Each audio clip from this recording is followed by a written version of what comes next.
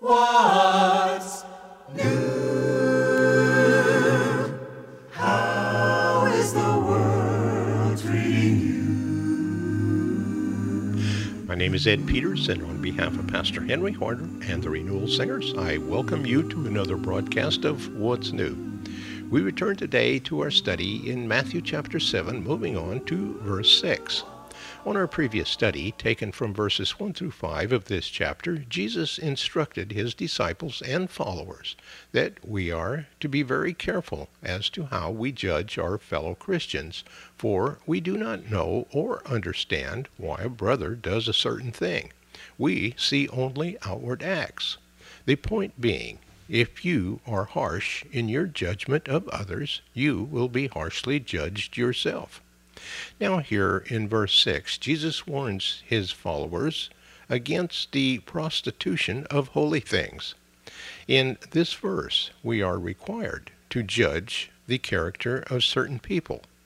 We are told not to give that which is holy to those that hate the truth and righteousness, or to cast our pearls before the impure, who are incapable of appreciating the priceless jewels of Christianity.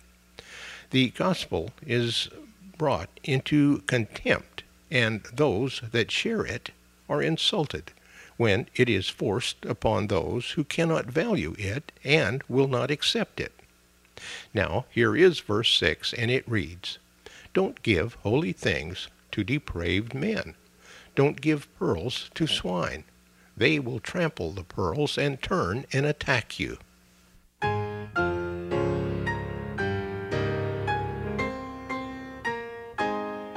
Immortal, invisible, God only wise, in light inaccessible, hid from our eyes. Most blessed, most glorious, the Ancient of Days, Almighty, victorious, thy great name we praise. Unresting, unhasting, and silent as light, nor wanting, nor wasting, thou rulest in might. Thy justice like mountains, high soaring above, thy clouds which are fountains of goodness and love. Great Father of glory, pure Father of light, thine angels adore thee, all veiling their sight. All praise we would render, oh help us to see, 'tis only the splendor of light hideth thee.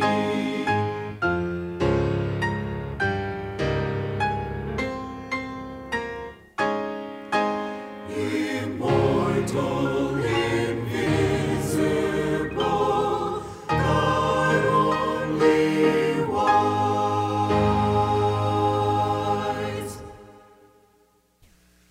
Jesus tells us in verses 1 through 5 that we are not to judge. And then here in verse 6, he tells us that we are to judge. So just what are we to do? Well, he does not leave us without an answer. The question is answered beginning with verse 7, and we will see that prayer is the way out of this dilemma. We will focus on verses 7 through 12 on our next study. Now, here with today's study is Pastor Henry Harder. Humans' minds have been clouded by sin. In fact, I believe that without the work of God's Holy Spirit, any spiritual comprehension would be impossible. For various reasons I'll enumerate later, it is extremely difficult for some people to accept, much less understand truth that goes beyond our material world, the world of the senses. Some humans have simply shut their minds to spiritual truth. This may be due to intellectual pride. I'm sorry for such persons. They limit their understanding when they refuse to open their minds to spiritual things. The writer of the book called Hebrews wrote, "By faith we understand." There are certain things that humans cannot and will not understand unless they employ faith. Some things are just not understandable on a purely human mental level. Intellectual pride keeps minds closed. The practice of immorality often closes minds to spiritual truth. Minds that are covered with moral filth cannot comprehend spiritual things. Immoral behavior clouds the mind and crowds out God. Then there are others who, as one writer put it, are simply constitutional mockers of the Spirit. They mock anything that they do not understand. To them, any mention of another level of existence, such as eternity, seems a joke. So a Christian who understands and is open to spiritual truth might find it impossible to converse about spiritual matters with some people. This can be very frustrating for both parties. One author wrote that a man can only understand what he is fit to understand. Jesus had something to say about this. In Matthew 7, verse 6, these words of Jesus are recorded. "Do not give dogs what is sacred. Do not throw your pearls to pigs. If you do, they may trample them under their feet, then turn and tear you to pieces." During the days of the earthly church, these words were sometimes used by Jews who believed that God's grace was for them alone. The Gentiles were dogs. Even Paul experienced such use when the Jews insisted that Gentiles had to be circumcised and accept the law before they could become Christians. Some early Christian churches used these words of Jesus to justify closed, exclusive communion. When pagans accepted Christ as Savior, the Christians were afraid that they would bring their immorality into the church. Many in the early church were legitimately concerned about purity, although some tended towards syncretism. That is, they tried to compromise and to wed Christian thought to pagan thought by trying to find areas of agreement. If Christianity was to survive, then it had to defend itself against such syncretistic influences. I do not believe that Jesus was talking to Jewish Christians about the Gentiles, nor was he referring to the exclusiveness of the Lord's Supper. What was Jesus saying? I repeat the words Jesus said, "Do not give dogs what is sacred, do not throw your pearls to pigs. If you do, they may trample them under feet, then turn and tear you to pieces." The dogs mentioned here are not household pets of today. They were considered unclean and they were wild and despised. At times they would even attack people. The pigs were clearly ceremonially unclean animals. So Jesus is speaking about something that is clearly vicious and unclean. What is not to be done? Evidently to offer what is sacred to those who despise it. The dogs and pigs represent people of any race who have closed their minds to the gospel or to spiritual truth for one reason or another. Their minds are closed, either because of their immoral preoccupation, their intellectual pride, their cynical mockery, or some other reason. Their mind is shut, and no amount of discussion or argumentation will persuade them to change it. Jesus forbids arguing spiritual or gospel truth with such persons. It is casting pearls before swine.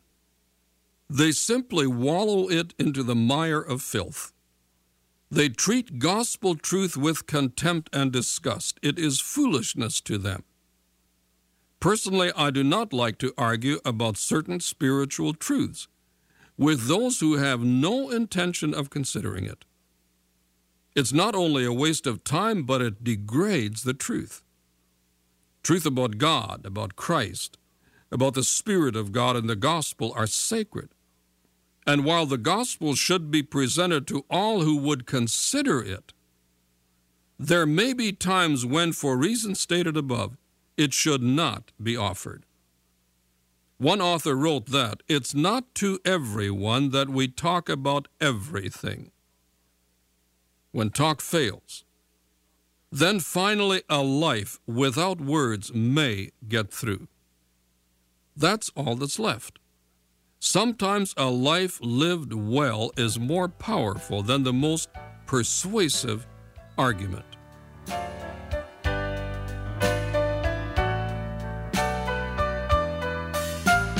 Children of God, we are marching to Zion. Children of God, we are marching to Zion. Children of God, we are marching to Zion.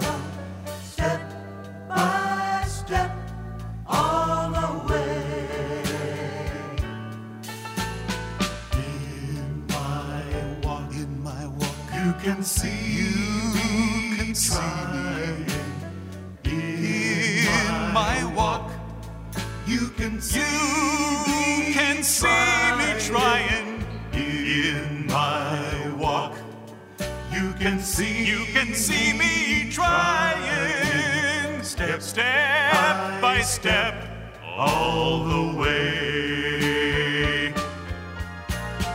In my talk, you can hear me trying.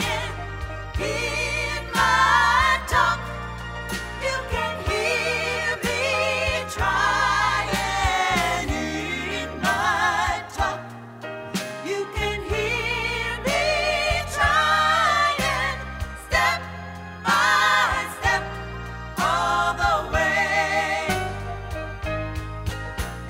Children of God, we are marching to Zion. Children of God, we are marching to Zion.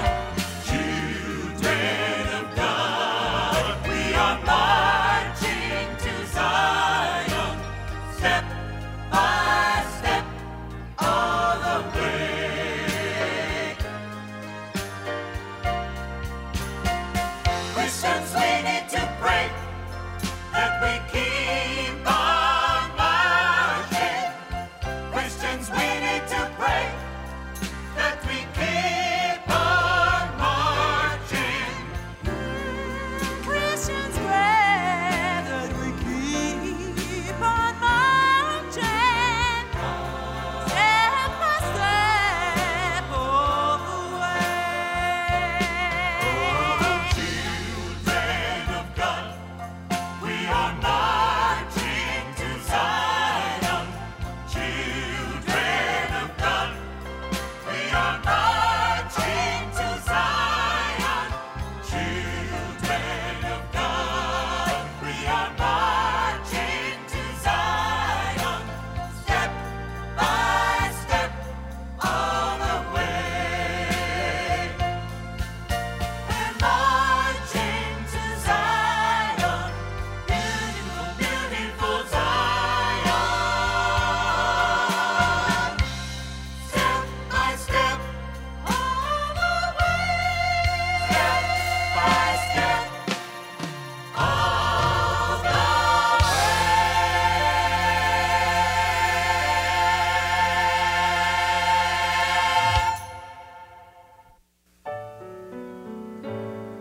What's New is a radio production of Creative Encounters. Our mailing address is Post Office Box 848, Shafter, California, 93263, USA.